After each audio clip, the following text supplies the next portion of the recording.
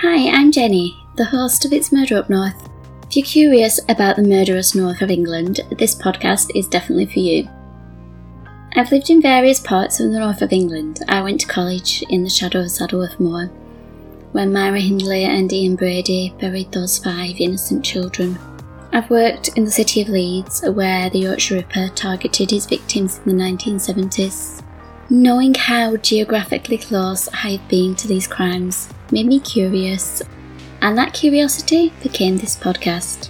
However, my main hope is to help you see the person, not the victim.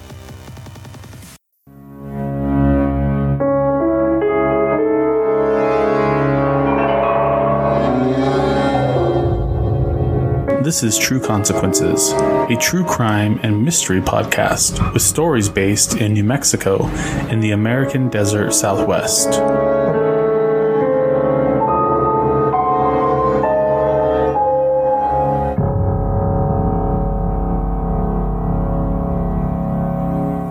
If you enjoy listening to this show, please rate, subscribe, and review on your favorite podcatcher. True Consequences is fully listener supported. To support this show, go to patreon.com/trueconsequences. To keep up with all my updates, you can follow me on Facebook and Instagram at True Consequences Pod and on Twitter at TrueConsPod.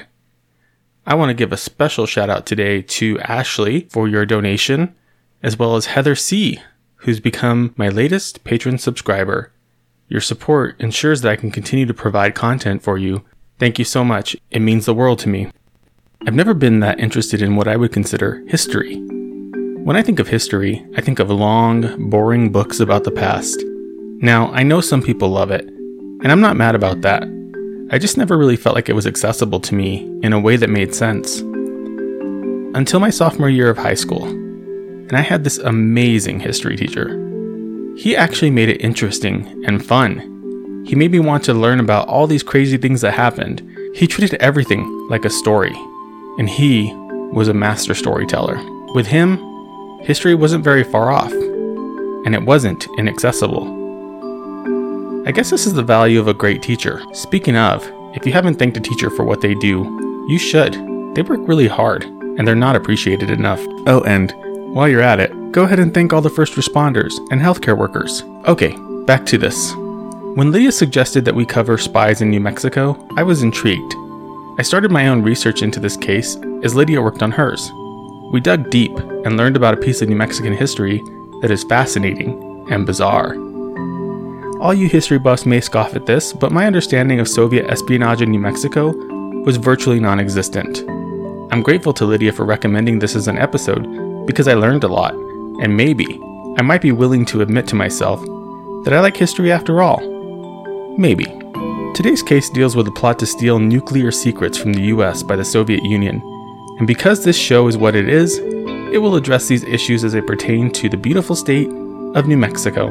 I am Eric Carter Londine, and this is True Consequences. Hey Lydia. Hey Eric. Welcome back. Thank you. Yeah, I'm glad to have you. I know that you've been excited about this particular story. I am. And I wasn't excited about it in the beginning. Rude. When you brought it up, because I didn't understand. But as I started to do my own research, not that it's as extensive as your research, but as I did my own, I started to become more interested in this case. And also I learned some things, which I'm kind of pissed off at you about because I hate learning things. Yeah. You're such an American. But history's never really been something that I've been into, I guess. Maybe you're more into history than you realize. I guess my show would be proof that I am kind of into history. But for some reason, I hear Cold War, I hear all this stuff, and I'm just like, ugh, boring, don't care. But honestly, I did learn some things, and I do feel like maybe I might be more into history than I thought, like you said. So I know you want to talk about spies in New Mexico. Yep. Spies. Secrets and lies. And we're talking about a particular set of spies, not like we did with the cults where we had two different things. We're going to talk about one particular thing, right? Right. Okay. During one particular part of U.S. history. And New Mexico history.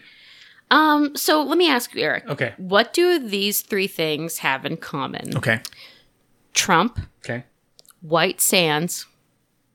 Bumblebee. I'll tell you. Transformers. Close. The answer is, the hint being our segment, Spies. Oh, I'm excited to see how that all connects. Good. Are you going to weave a thread through the story? I'm weaving a thread. It's a magical blanket. Is it a COVID blanket? No, it's not a COVID blanket. Oh, thank God. Yeah, we don't want that. That's better, right? No to COVID. Say no. Just say no. Social distance, everybody. Let's break down those connections of those words. Random words, right? Random words, right? Trump, White Sands, and Bumblebee. So the overarching connection is spies. Dun, dun, dun. New Mexico is home to a bunch of government agencies. Yeah. Like, what do we have? We have the Department of Energy here. Yeah. We have a bunch of research laboratories. We've got some Homeland Defense stuff going on here. Yeah. With the research laboratories. We've got missile testing in several parts of the state, even close to where we grew up. Right. So on the other side, so we grew up in Socorro, which is a small, teeny tiny little town. Which translates to help. Help me. Get me out of here, you guys. Help! Exclamation point. But behind the famous M Mountain in Socorro, they do lots of missile testing.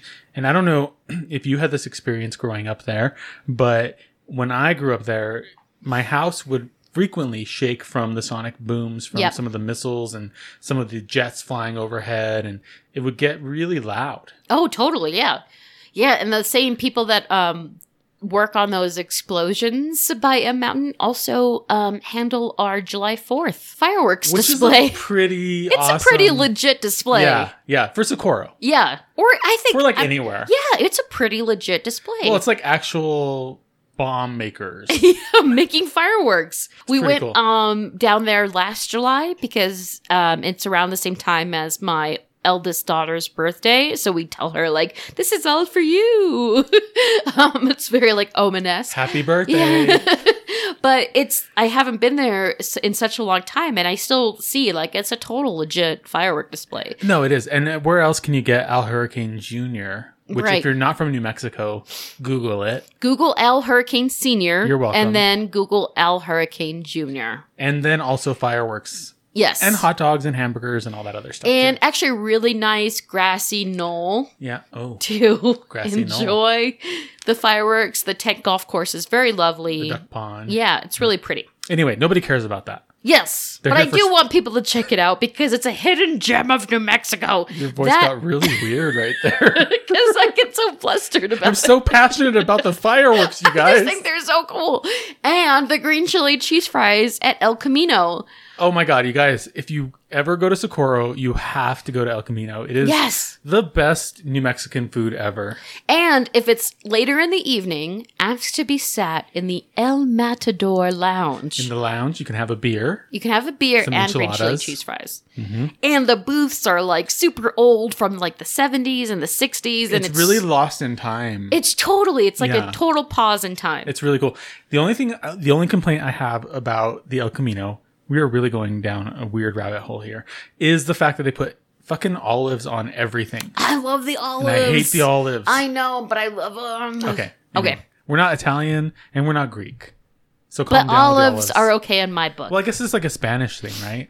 Oh, yeah. I never thought about that connection. It's a whole new world. A new fantastic point of view. Just get on my carpet and go for a ride. I've got a magic lamp for you. Those aren't the words. That's the worst. Rendition. So we're not doing karaoke anytime soon. All right, okay, bye. Audience, let's get back on track. You're distracting us. Stop being so selfish and let us focus on what we need to tell you about Spies in New Mexico. God, it's all about you. How dare you? God. Okay, So New Mexico is home to lots of government agencies. Yeah. Eric, I think you actually looked up how many people are actually employed by either the state or the government. Yeah, 16% of New Mexicans are employed by the public sector. That's a huge amount of people. It is. Considering how few people live here.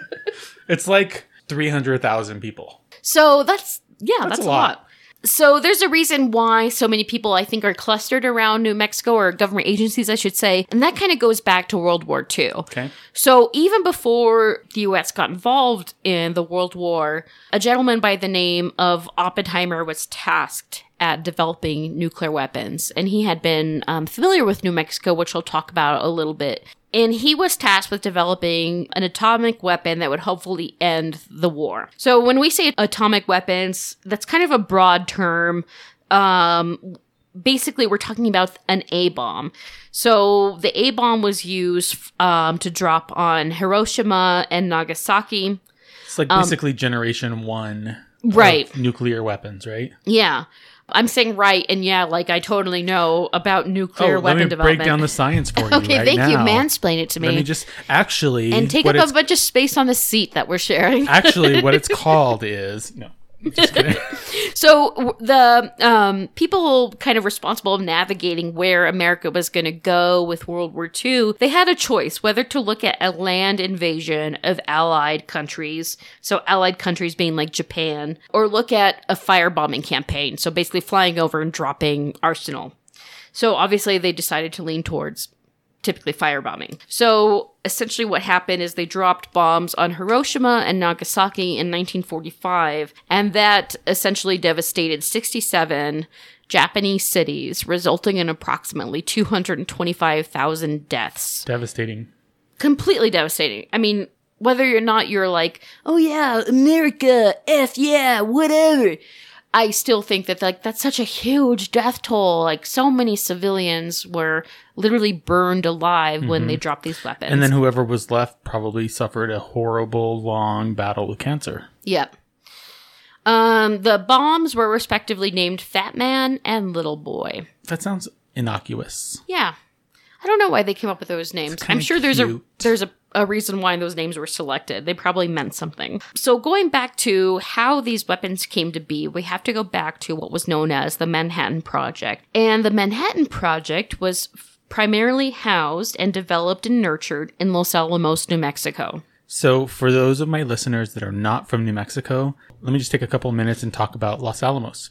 So Los Alamos is right now a small city. I think maybe a few thousand people live there. It is right between Espanola and Santa Fe, New Mexico. And so it's in the north, I would say north central part of the state.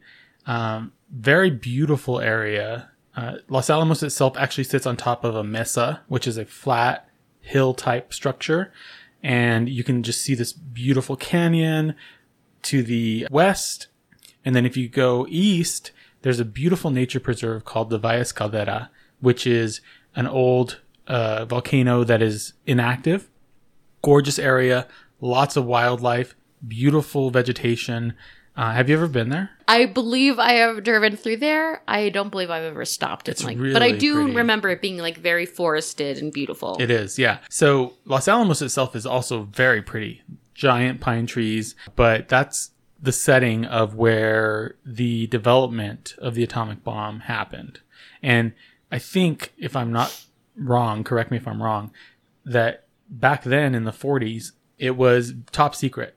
Oh, yeah, totally. So you weren't even allowed. Really hard to get to, and that's why, it was probably selected. Right, because it is remote, and it is on top of a hill, so they could easily block off that entire area from, access from people. Right. And I think they did that. I'm pretty sure there was like one way in, one way out. Yep. There still is. There was a gated area where people had to check in as they came in and check out as they left. Yeah, and even now it's still heavily involved in the development of top secret stuff, technology, and top secret things related to military. We have that, and we also have Sandia National Labs here in Albuquerque, which is very similar to that. But I just wanted to give kind of a rundown on what Los Alamos is, because not many people maybe don't know about it. Yeah. It's a small town. It's a very small town. So as Eric pointed out, it's still relevant in today's kind of government agencies and government research. And it is the highest income per capita in New Mexico, that town. Yeah, there's a bunch of scientists who be making bank there. Smarty pants. Smarty pants. Not us. Not me and Lydia. No, we tried and they said no. They're like, go away. Who are you? Do you have a degree in anything? And we said laughter. Why are you grilling me? You're not my mom. You never will be. All right. Okay, back to the story. Sorry. Back to the story of the bomb. And not like a cheesy 1990s version You of... drop a bomb No, on me, that's the 70s. baby.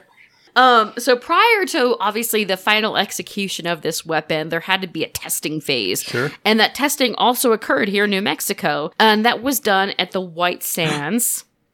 Like Dun, I dun, said, dun. what do these things have in common? White Sands Missile Range. It's also now known as a White Sands National Park. And the site is marked now formally as the Trinity Test Site. Okay, so first of all, if you're not from New Mexico, White Sands is amazing. It's gorgeous. Beautiful. So it's all of these really bright white sand dunes in the middle of like these giant mountains, and there's yuccas growing everywhere and cactuses, and it's just so pretty there. It's really weird to think about the fact that that was like the site of some nuclear testing. And also, it's not very far from where we grew up. No, that's true. And I'm pretty sure Boys to Men shot a video there. So Oh, yeah. Wasn't it End of the Road or something? I don't know. Going down to the end of the It's possible. road. Somebody shot a very well-known music video at White Sands. It's absolutely gorgeous. I believe it's gypsum rock. It's gypsum, yeah. That's kind of eroded. And it's this very fine sand. And it's actually illegal to take the sand. You Yeah. need to get permission to transport any of the sand. And like Eric said, it's just stark blue skies and a couple of yuccas spattered here and there. Absolutely gorgeous. So if anybody's looking for a road trip to New Mexico, check out White Sands. It's worth it. Yeah, it's totally worth it. Especially like at night with the moon. It's amazing. Yeah, you can get permission to camp there. Word of caution, don't go in July No, way in the too middle hot. of the day. Yes, a family actually died. You will die. I think they're from Germany. You will die. Yeah, you'll die. Don't go hiking there. I mean, just imagine what it's like when you're like in the snow and the sun is beating down on it, like blinding your face. It's the same thing, but it's also hot. Yeah. So prior to the dropping of the bombs, they went through a testing phase. They selected White Sands to test it. It's now known as the Trinity site, and White Sands actually just gained its national park status, I believe. Yeah, that just happened like a couple of years ago. Yeah. So what they did was they built like replica towns and family homes. Didn't they have like dolls and like mannequins? Mannequins, yeah. That was actually a couple years back, maybe like 10 years ago. I actually dressed as a mannequin, a test mannequin from the site. Oh. So like I was wearing like 1950s, like, you know, cute housewife outfit, and I was carrying a tray of burnt cookies, and I had like melted skin all over me. Yeah, that was my costume. You're really morbid. I thought it was clever. It is clever. Yeah. It was just a mannequin. I have like a vision in my head of like this mannequin man with a fedora and a suit, and like the house making wife wearing like an apron and like a poofy skirt. That's basically what I was wearing, yeah. And carrying around a tray of burnt cookies. I even got real cookies and like burnt them. Yeah, it was pretty That's clever. cute. Do you have pictures of that? I don't, actually. I'm so annoyed. I went to a party and everything, but nobody took a picture of me. It's so rude. Do you know me? I'm like famous in my own mind. I'm a guest on a podcast a couple of times. A couple of times. A handful of times. I'm basically a co-host. You know Mark Wahlberg? Yeah, I know him too. No, you don't. No relation. Wahlberg. So the replica towns and the family homes, they were completely obliterated, obviously, during the test bombings. And upon reflecting, when he was observing those tests, years later, he reflected upon what he was feeling, what he observed, other scientists and their behavior after dropping this bomb at White Sands. And if you get a chance to find the YouTube videos of Oppenheimer in this reflection, it's really intense. Like, he kind of looks like he's gonna cry. He looks really, really skinny and kind of just like a sad person. Maybe that's just my interpretation of it, but he just looked like a downtrodden, much older gentleman who maybe is like juggling these roles that he played that impacted our history. Seems like a heavy burden to carry. Yeah, no kidding. So they first tested the weapon on July 16th, 1945, and Oppenheimer later shared that some scientists were laughing, some were crying. Wait, laughing? Yeah, laughing. I don't know. He doesn't further expand whether or not it's like this hysterical, giddy laughter, or is it like an uncomfortable laughter? Like, oh shit, we did this. Oh no. Like, what are we gonna do? Holy fuck. Yeah, I didn't know that the what are they called? What's that mint candy? Andes? The mint and the Coke was gonna explode. Oh, the Mentos. The Mentos. Yeah. I just thought we should try it. I didn't know it actually Well, worked. and if you watch the footage of what that looked like, it was, I mean, if you can imagine being somebody in the 50s, that had to have been insane sight to see that go off. Yeah, like a science technically, a science explosion. And they did later on, I think, Hashtag science explosion. I think they did later on, like, actually test on, like, live animals, like cows and sheep and stuff like that. And their skins being stripped off of their bones. So understandably, the reactions were mixed. So, like I said, Oppenheimer said some people were crying, some people were laughing, some people were totally silent. For him, this is how he identified how he felt. He said, I remembered the line from the Hindu scripture, the Bhagavad Gita. Vishnu is trying to persuade the prince that he should do his duty. Which is to be in war. Okay. Because he was like, I just want to clarify that part of it, because he doesn't talk about it in this quote, but the prince did not want to fight. He didn't want to kill anybody. And Vishnu is trying to convince him that it is his duty to do that. So go ahead. Sorry. No, good. Thank you. So Vishnu's trying to persuade the prince that he should do his duty. And to impress him, he takes out his multi-armed form and says, now I am become death, the destroyer of worlds.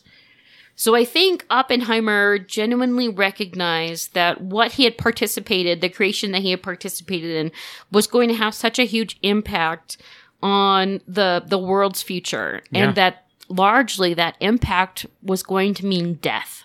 Lots of death. Yeah. I mean, almost 225,000 dead in Japan alone. It's just, I can't imagine what he must have felt. I think it's similar to what the creator of dynamite felt, like you create this thing and it's so destructive. Right. I definitely believe that Oppenheimer was torn about this creation, the atomic weapon. I think he recognized that there was a potential obliteration being weighed against the ongoing atrocities being waged by like the German and Japanese regimes. So here he is, a Jewish man, recognizing that other Jews were being slaughtered in Germany, that Japan was an ally of Germany, that Japan had waged war on us with Pearl Harbor, and he was helping to create a weapon that was potentially going to annihilate all those potential enemies. It definitely sent a message, right? Like, there was no doubt in the world's mind at that point that we were not fucking around. Right. But I guess my question for you, I might be jumping the gun here on what you want to talk about, but why did New Mexico get involved in all of this? Did you already cover that? No, not yet, but thank you for bringing me back. Is that a good segue? No, that is a good segue. So rewinding back to the creation of these weapons, we want to tether it back to New Mexico. And there was a reason why New Mexico was selected to develop the Manhattan Project. And that was, again, back to Oppenheimer. Oppenheimer, who was originally from New York, but he became familiar with New Mexico because he traveled here in his early teens, early 20s, to be treated for illness. And he completely fell in love with the mountains. He fell in love with the desert landscape. And he's like, you know what, you guys? I just really want to fuck this shit up. I don't know that he said that. But I definitely know that he liked that it was a very isolated territory. Yeah. Like there still aren't that many people around here. The same thing that makes it great for cults also makes it great for atomic bombs. There you go. So in 1941, even before the U.S. entered the war, President Roosevelt pushed for the U.S. to develop an atomic weapon. So Lieutenant Leslie Groves happened to be a colleague of Oppenheimer, and so they were both tasked with finding a location to work on this project. And Oppenheimer immediately said, ding, ding, ding, let's go check out New Mexico. So they ended up checking out Los Alamos, specifically an area called the Los Alamos Ranch School. So there was already some pre-existing buildings that they could build off of, pre-existing infrastructure like water and, stuff like that. Mm-hmm. So it had everything that they were looking for. And it was also incredibly isolated, difficult to find, difficult to get to, which would help support the secretive nature of their work. So they really thought this is the place where we can work on this war-ending weapon. At the same time, though, Stalin was completely aware, Stalin being the leader of Russia at the time, was completely aware that the U.S. was going to work on developing an atomic weapon. And he already had designated multiple sympathizers with Russia or active spies within Russia to get information from the U.S. efforts to develop the atomic weapon. Mm. So just as soon as U.S. started its efforts, identifying Los Alamos, doing all these things, Russia was right behind us and saying, we're going to get the goods and we're going to be able to beat them to this nuclear weapon. Which is like the precursor to the Cold War. Right? Right, exactly. Okay. So we're I know a couple of things. Right. And if you think about it, the U.S. is in this weird, by the time we enter the war, we're in a weird relationship with Russia where we're technically working together. They are working to push back the Nazi forces, and we have landed in Europe to also push back the Nazi forces. But they're also developing this whole communist... Right. They were already, identified as a communist regime, which whatever... listeners feel has its own sentiments, and we don't want to get down that rabbit hole about, causing communism, yay or nay, but... That's exactly what a commie would say. No answer. So, Los Alamos saw the arrival of a low-level engineer named David Greenglass, and... he came around the same time that a very trusted KGB spy and a very renowned scientist named Klaus Fuchs was also arrived in Los Alamos. What the Fuchs? Yeah, what the Fuchs? Fuchs spelled Fuchs. Did you ever in middle school write, or high school FAQ, FAQ? No, I never did that. I used to do that. I was too busy doing that S gang symbol. Oh, yeah. Like the connected. Yeah. So maybe he was the one that wanted to fuke shit up. I think they all wanted a Fuchs shit up. But Fuchs was definitely more high level. He was an actual physicist, whereas Greenglass was a little bit low level. Mm-hmm. I wouldn't say unsophisticated. He was a machinist, and he was very skilled at that. He was really good at making things. Yeah, but he wasn't necessarily known. He wasn't a scientist. Right, he wasn't like this, brain power behind the research. He wasn't writing the equations for fusion. Right. He was making the components for the devices. So Fuchs had arrived in Los Alamos, but also at the same time, when we say the KGB, I'm using that as a colloquial term. It wasn't technically the KGB at the time. The KGB came later on in the 50s. Technically at the time it was the KVD. That was kind of their spy network. Mm-hmm. I mean, I think KGB is used colloquial now to as an all expansive term for Russian spies. Russian spy, yeah. Actually, Putin used to be a member of the KGB, and that's why they say he's so good at manipulating world leaders into doing. Her name is Lydia Bolberg. She lives at. He has all these skills that he learned from the KGB. I like how I'm the first person to throw you under the bus. Every time. I'll take you down with me. So technically it was the KVD, but going back. But hold on. I just want to take a minute. Yes, 1 minute. I feel like my listeners really need to understand that you have a crush on Vladimir Putin. I no longer have a crush because he's an awful person. He is just a really bad guy. Okay, you used to have a crush on Vladimir Putin. Putin. I just found him attractive. It's something about that small man, big ego thing. I don't know.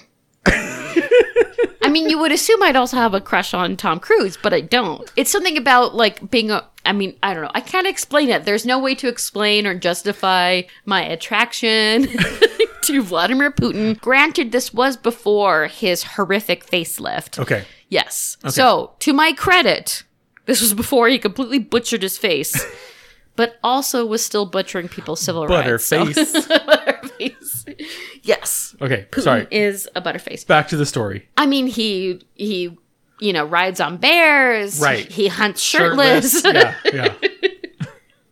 You're going to get so much flack from your listeners who are like, Putin's awful. I know he's awful. I know he's the I bet worst. you we get like 700 letters of people like, oh my God, I feel the same way. Oh my God, I can finally say this in a safe place. I love Vladimir Putin's. And again, I don't love him as a person. There's something attractive about him. I felt that at the time. No longer do that. Bye. Now I'm all about Captain America, Chris Evans. That's my new shtick right now. Okay. Now, now you got me distracted. I'm sorry. I'm thinking about my Pinterest. Your rabbit holes. Thinking my Pinterest rabbit holes where I'm looking at images of Chris Evans and Scarlett Johansson, wondering, like, did you ever get together? So the KGB, again, colloquial term, they knew that they didn't want to just hedge their bets on one person. They were being smart about things. Mm-hmm. So they're basically showering Los Alamos with as many intercepts that they could come up with that could bring information back to Russia and help Russia's efforts to develop the A-bomb or develop nuclear weaponry before the U.S. gets to it first. Right. So Greenglass, in 1944, he was living in Los Alamos, and his wife, Ruth, had actually settled in a boarding house in Albuquerque, again in 1944. And he would come from Los Alamos to go and visit her. 2 hours. Yeah. And so she was staying in this boarding house, not just because they were working on this spy plan, but because they did love each other and they wanted to try to be as close to each other as possible. So she was staying at a boarding house and she was serving as the messenger. So Greenglass would come, bring the information, and then Ruth would pass it on to Julius Rosenberg. Now, Julius was married to David's sister, Ethel Rosenberg. David's wife, Ruth, was staying at the boarding house in Albuquerque. And the boarding house, if you look at it, it's still here in Albuquerque. It's known as the Spy House. It's a bed and breakfast. You can actually go and stay there. We should go check it out. I would be into that. That'd be cool. It's really beautiful. People have like weddings there. Well, and like you said, it's on High Street. So that's like Victorian style, probably 2-story house. Yep, cool. Exactly. Yep, so they have the same exact room where Ruth Greenglass and David Greenglass stayed in when he was shuttling the nuclear secrets to his wife to eventually pass on to his brother-in-law, Julius Rosenberg. So Greenglass later became known as codename Bumblebee. So if I go back to those things, what do these three things have in common? Trump, White Sands, Bumblebee. Now you're getting more of the picture. So he's Bumblebee. He is Bumblebee. So it was Transformers. Yes, he was the Transformer all the time. He's a Camaro. He was a car. He wasn't even human. So Rosenberg black and yellow, black and yellow. Oh, sorry. I mean, none of this happened by accident. Rosenberg was an active member of the Soviet Union's support group. He was a Communist Party member. Right. And in the U.S. He's an American, though. Yeah. In Manhattan, right? Right. Okay. So Julius Rosenberg, David Greenglass's brother-in-law, was an active member of the Soviet Union spy ring, and his handler/mentor at the time encouraged him to recruit his brother-in-law, David Greenglass. Greenglass was an active soldier in the U.S. Army, but he and his wife Ruth had also previously joined the Youth Communist League prior to this happening. So all of them had interconnected relationships with the Communist Party and the Soviet identity. And the climate at the time was not as anti-communism as it became after all of this happened, but it was starting to build up. I think that a lot of people in America were against communism. Oh, they absolutely. were against what it stood for, and they felt that it was anti-American, that it was anti-freedom. And so for people to be people were a part of the Communist Party before this, and it was just a thing, right? It was a thing, yeah. You're just I'm a Democrat, I'm a communist, I'm a Republican, but then after this all kind of fleshes out, it starts to become more hostile towards those Absolutely, people? yeah. The communism party in the United States was more affiliated with the working class, working unions, and labor rights, exactly, and the espousings of like Emma Goldman, who was a huge labor rights activist who pushed for like the 8-hour workday and women getting access to birth control, ending sweatshops, exactly. So it was very common actually for people to align themselves politically with what was previously identified as being like a communistic party. It was at this time, this World War II, and later on during the Cold War, that we obviously began to develop all this very negative sentiment towards that concept. And it, to be fair, it wasn't helped by the Russia regime at the time. Sure. They were super brutal. It was a dictatorship, even though in the guise of like a communistic And they were realm. spying on us. They were spying on us. I'm sure we were doing the same to them. We were 100% spying on them too. So, Greenglass and David Greenglass already had his connections, and Julius Rosenberg was encouraged by his handler, by his connections, to really push for David Greenglass to share information that he was getting from Los Alamos. So we don't know what that conversation looked like. We don't know if there was any sort of coercion. All we know is that David Greenglass took information from Los Alamos and shared it with his wife and his brother-in-law, Julius. Greenglass, aka Bumblebee, continued to share information with Julius, and Julius's code name, just so you know, was codename Antenna. So the Soviet spy network didn't just end with those two. They didn't just want to hedge their bets there. They also targeted a well-known scientist named Klaus Fuchs, like we talked about, and his codename was Charles. And his counterpart, Charlz. Yes. Yeah. Sorry. No, it's okay. I thought that was weird. Maybe that's like the Russian version. I don't know. And his counterpart to transferring the information was Ted Hall, codenamed Millard. Millard. Is that like a bird? That's Mallard. Oh, Mallard. Dwight. So, I watched a couple of documentaries about this whole thing, and Hall was allegedly a genius. Like, he was super smart, scientific mind. He was young, and there was one scientist that worked with him on this project, and he said that he could do things like 90% faster than everybody else because he was just so smart. Wow. So Hall and Fuchs's focus was primarily on the use of uranium, or specifically U-235. However, their dispatches for that research didn't end up reaching Moscow until much later on. So we don't really know that their spy efforts had any huge impact because for some reason their information didn't get to Moscow in a timely fashion. Also, Ted Hall was working with his former roommate, another courier for the Soviet Union, and his name was Seville Sachs. Mm-hmm. And Sachs would also shuttle secrets. So they would also have clandestine meetings at UNM's campus. Really? Yeah.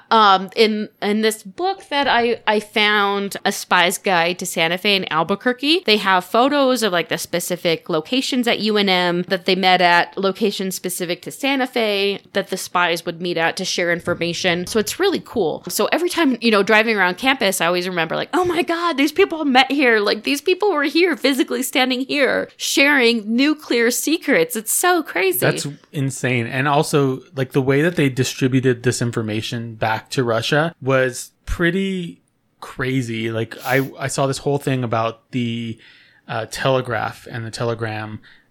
So they would just send these wire cables through Western Union back then. It wasn't just for money. Come pick up your money. It wasn't just for money. Western Union me. No, send me some money on Western Union. Hurry up. No, but they actually would send these secrets through a coded message. And the code itself was so complicated. Like, I got really confused watching and like learning about how they did the code. But they said that even today, with supercomputers the way that they are, they're still basically unbreakable. Wow. Unless you have the key. And so there was one guy in particular who was working in Los Alamos to decode all of these cables, and he figured it out. Oh, wow. So he actually learned all of these code names. He knew, he's the one that discovered Charles and Bumblebee and all these other things. He's a very smart guy. He was like multilingual. That's the only reason he was able to decode this. Wow. He knew Russian, he knew English, he knew all these other languages, and he figured out the code. He cracked the code and was able to determine that we were actually losing all of these secrets, all of these top secret things that were going on with this project were just going right to Russia. Wow. It was amazing. That's so crazy. I wish I was that smart. I Not know. to say I'd be a spy, but I would just rub it in people's faces. Fun fact, Los Alamos actually has the highest percentage of master's level educated people in the state. Boom. Roasted. Boom. What do you got? You're welcome. How'd you like them apples? They're real smart. Boston. I don't know why I chose Boston. Because of MIT? I don't know. I was thinking of Good Will Hunting. You're thinking of Mark Wahlberg again? No, Matt Damon. I don't think Mark Wahlberg's in Good Will Hunting. No, you said Boston. Oh, yeah. But it doesn't. It takes place in Boston, Okay, doesn't bye. it? Harvard. Harvard Yard. So Greenglass was eventually apprehended in 1950 when his transgressions were discovered. World War II was over, but the U.S. was entering a new phase, a new war, and that was a Cold War with Russia. So we also know this as the Red Scare. So Russia was enemy numero uno, number one. Sorry, Putin. Yep. Putikins. So Greenglass quickly dimed out Julius and his sister Ethel in order to secure protection for he and his wife. Wait, what did you just say? Dimed out. What is that? Ratted out. You're getting mad at me because I'm using this expression, dimed out. It doesn't make any sense. I use the phrase dimed out. You're the It only means one. ratted out. You're the only one. You're saying it's not a New Mexico thing. That's fine. I've always said dimed out. Yeah. He sold them out. He sold him out. He dimed him out. He sold them out. Hopefully your listeners will support me in the use of the expression dimed out. They won't. They support me. Okay. So, obviously, in order to protect himself and his wife, led to the fall of Ethel and Julius Rosenberg. I mean, he basically just bitched out. Oh, yeah. I mean, he totally threw them under the bus. It's really unclear if he ever regretted this. Like, you can find some old photos of when he's leaving the court after testifying against his sister and his brother-in-law. He doesn't look distraught or upset. Right. I think he ended up living under an assumed name and died later on. I think one researcher found out where he lived and made contact with him, but he didn't share any sort of reflection on any sort of sense of guilt or anything. So I think it would be complicated to unravel what that dynamic looked like, especially when it came to who bore the majority of the responsibility. Was everybody equal partners or what? But who bore the majority of the consequences? Right. That's the real question. So going into that point, let's talk about Ethel and Julius's prosecution.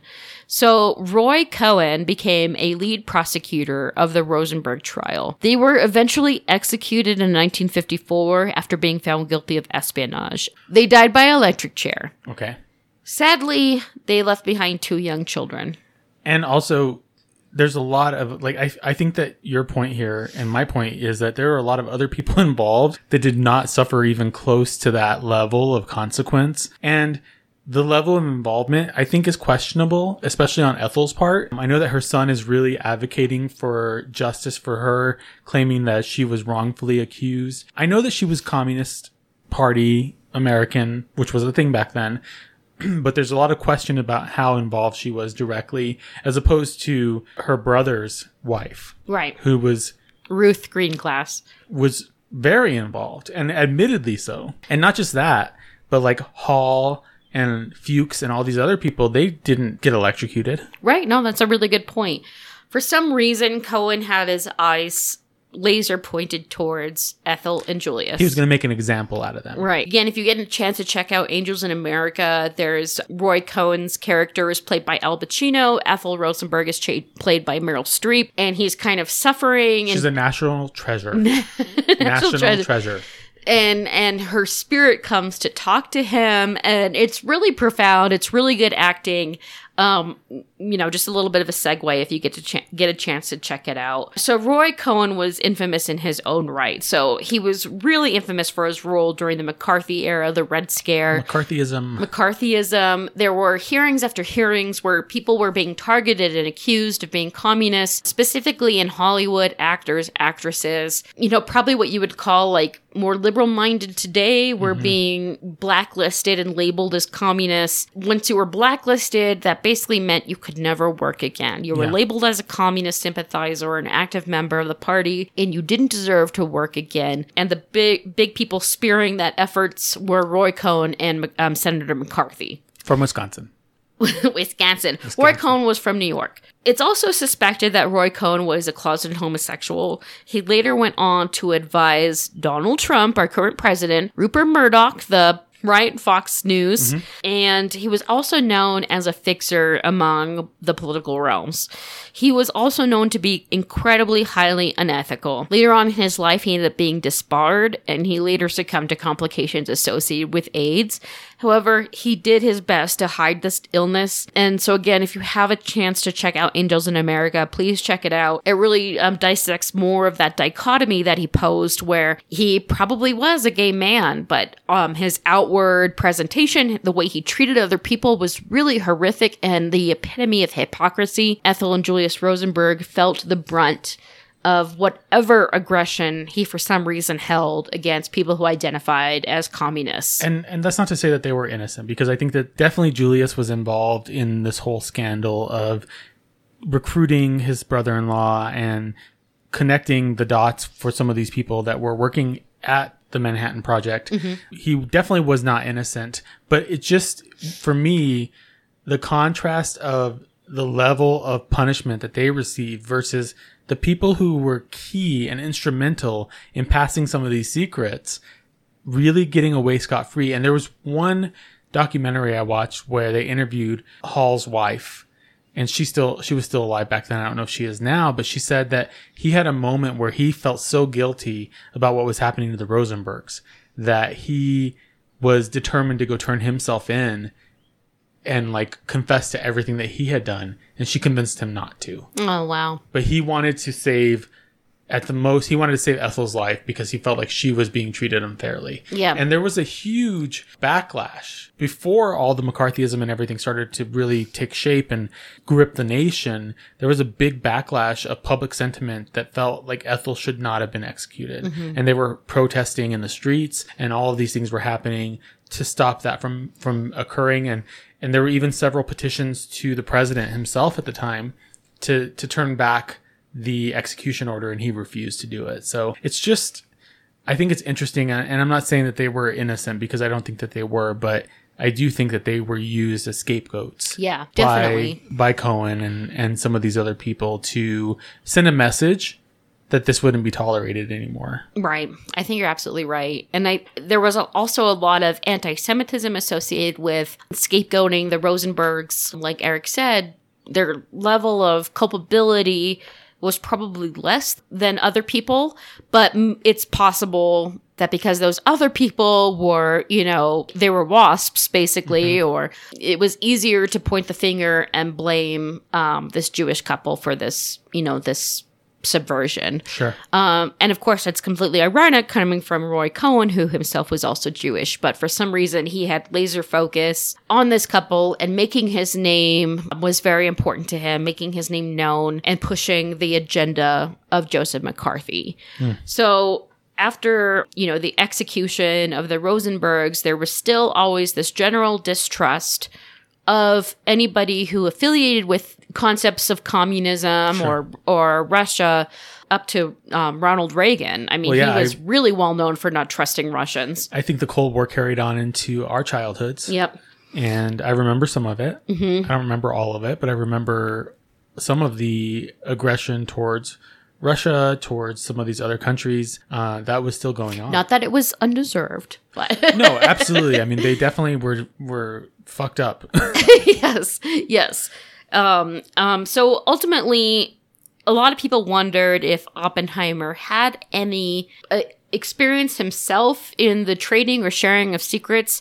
I think a light of doubt was also cast on him, again, because he was a Jewish scientist. And again, going back to the anti-Semitic nature that was common in the U.S. But just in that time period in general. Yeah, absolutely. At the time, people definitely had their doubts. It wasn't until a disclosure from U.S. resources and documents from the USSR that we learned that Oppenheimer also had a code name, delegated by the USSR, and his code name was Chester. But it was clearly confirmed by the USSR documents that he himself did not participate in sharing information, even though he had been actively recruited, and even his own mistress was technically a card-carrying member of the Communist Party. But he himself never, that we know so far, never shared any nuclear secrets with Russia.